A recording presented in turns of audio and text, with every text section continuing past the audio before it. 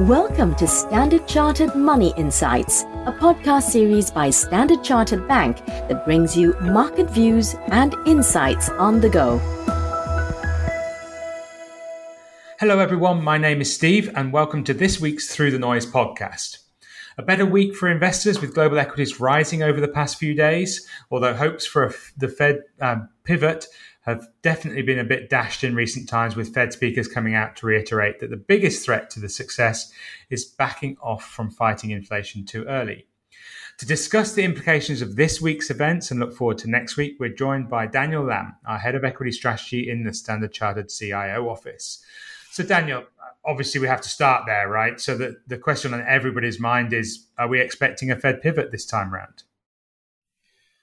Okay, so let's do a brief recap. So if you look at the US 10-year Treasury yield, it fell on rising expectation of the Fed backing off from accelerating or extending its rate hiking cycle. So why is that come about? It's because there has been weak September ISM manufacturing reading and also weaker housing market data. But our view is that the Fed pivot does not look likely yet. So why is that? So first of all, the US job market remains strong, providing grounds for the Fed to stay the course with monetary policy tightening. And also, if you look at the Fed president's speech from Atlanta, they reaffirmed that the Fed's commitment is to fight inflation. And lastly, if you look across the globe, although the RBA did surprise with a smaller than expected rate hike, most of the global central banks retain a tightening bias. So with the latest one being the RBNZ. So what does that mean for asset classes? So looking at these factors together, we continue to see that bond yield risk is skewing to the upside. So retain our view that the US 10-year Treasury yield could test 4% towards the end of the year. So given the recent softening of bond yields January, we would use the window to reduce our exposure to DM government bonds and look for opportunities to add to DM investment grade corporate bonds or to Asian dollar bonds, which are our preferred areas with bonds. And in terms of equities, we believe that S&P 500 is likely to face resistance at 3,900 and then at 4,100. So investors should consider trimming their equities exposure at such levels and do the following. They can raise their levels in cash, or they can rotate into high dividend equities to increase the overall defensiveness in their portfolio. Okay, so besides the potential Fed pivot, I guess the other item that we've been talking about or hearing about is the idiosyncratic risks in the European financial sector. Can you please elaborate on that? Yes, the European financial sector, they have been experiencing a few, bad news. Okay, so of course, you would have heard about the negative headlines surrounding Credit Suisse, which drove poor sentiment for the sector. And at the same time, we do see global equities making one-year low in September. And also FX markets, there has been some volatility, particularly on the sterling. So this backdrop and the continued tightening of financial conditions means that equity market volatility is likely to be elevated, and especially in those in the financial sector as well. But if you look at the fundamentals, the European banks are better capitalized than in previous cycles. They offer a much stronger stability buffer for the financial system. The banking sector withstood the COVID-19-led recession and the Ukraine war as well. So we expect the sector to also weather this idiosyncratic risk.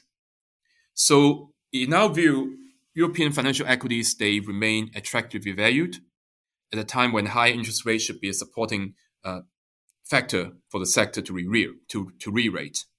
So expect that to outperform the broader market over 12-month horizon. And we think that the near-term weakness, they offer an opportunity to add exposure for longer-term investors, even if further lows cannot be ruled out in the short term.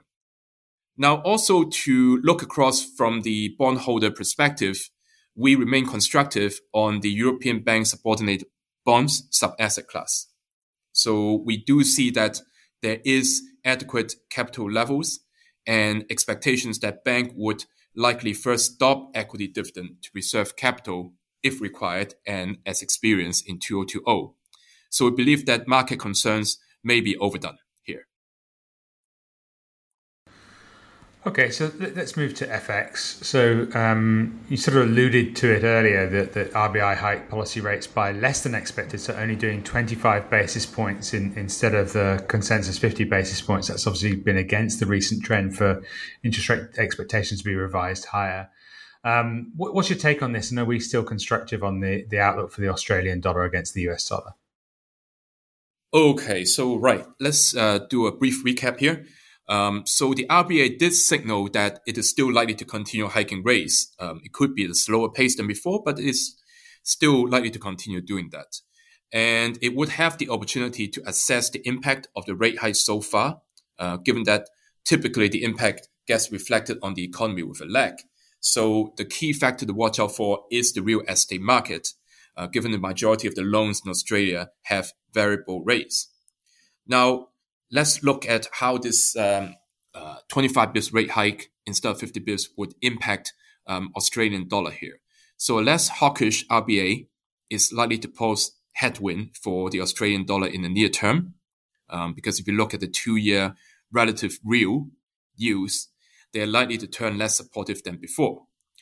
We do see strong technical support in the 0.633 to 0.636 region, but on a 12-month horizon, we continue to see the currency pairs diverging versus term of trades, relatively strong expected Australian growth and the Australian dollar undervaluation. They are all supportive drivers, which should push the Australian dollar towards the 0.67 to 0.68 region. Okay, finally, let's look at commodity markets and oil. So obviously we saw OPEC Plus cutting production this week. So I think that took markets a little bit by the surprise. So what's the outlook for oil prices now? Okay, so the OPEC Plus, they surprised market with a relatively large output cut of 2 million barrels per day starting in November. And the producers arguing that the move was necessary to protect the industry and their own economies from slowing global growth.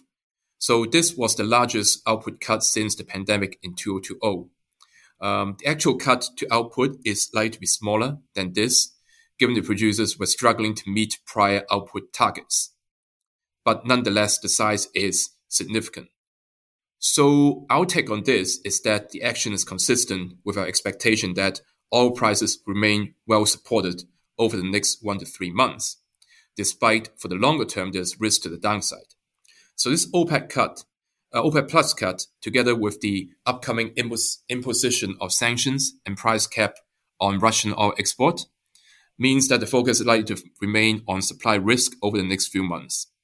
Though, of course, the U.S. decision to signal another strategic petroleum reserve release, they could add some additional price volatility around this. So our take on this from a technical perspective is that a WTI oil price break above the 50-day moving average, which is just above $88 currently, would make a move towards $90, and then the 200-day moving average at $97 in the short term. Okay, well, thanks very much, Daniel, for talking to us today. Clearly, the picture is highly uncertain, especially in the short term. We do, obviously, from a long-term perspective, I guess, from a CIO office perspective, we believe that the weakness we're seeing at the moment is creating significant opportunities for long-term investors across the major asset classes. In the short term, of course, we do have that preference for investment-grade corporate bonds in the developed world and in Asia. I guess key things to watch out for next week. Obviously, we've got US inflation. So that's going to be really important. Core inflation is expected to tick higher, headline lower. And then we've got some key policy statements coming out from European Central Bank policymakers as well. So that sort of fits into things to watch out for about what we've discussed today. Thank you, listeners, for listening in. And remember that if you'd like more details on our views, please do stop by our LinkedIn page for a regular schedule of insights from the CIO office, or ask your relationship manager for a more detailed set of reports. In the meantime, we'll end there and wish you a successful week ahead. Thank you. Thank you for listening to Standard Chartered Money Insights, a podcast series by Standard Chartered Bank. For more details on the latest market insights, subscribe to Standard Chartered Money Insights.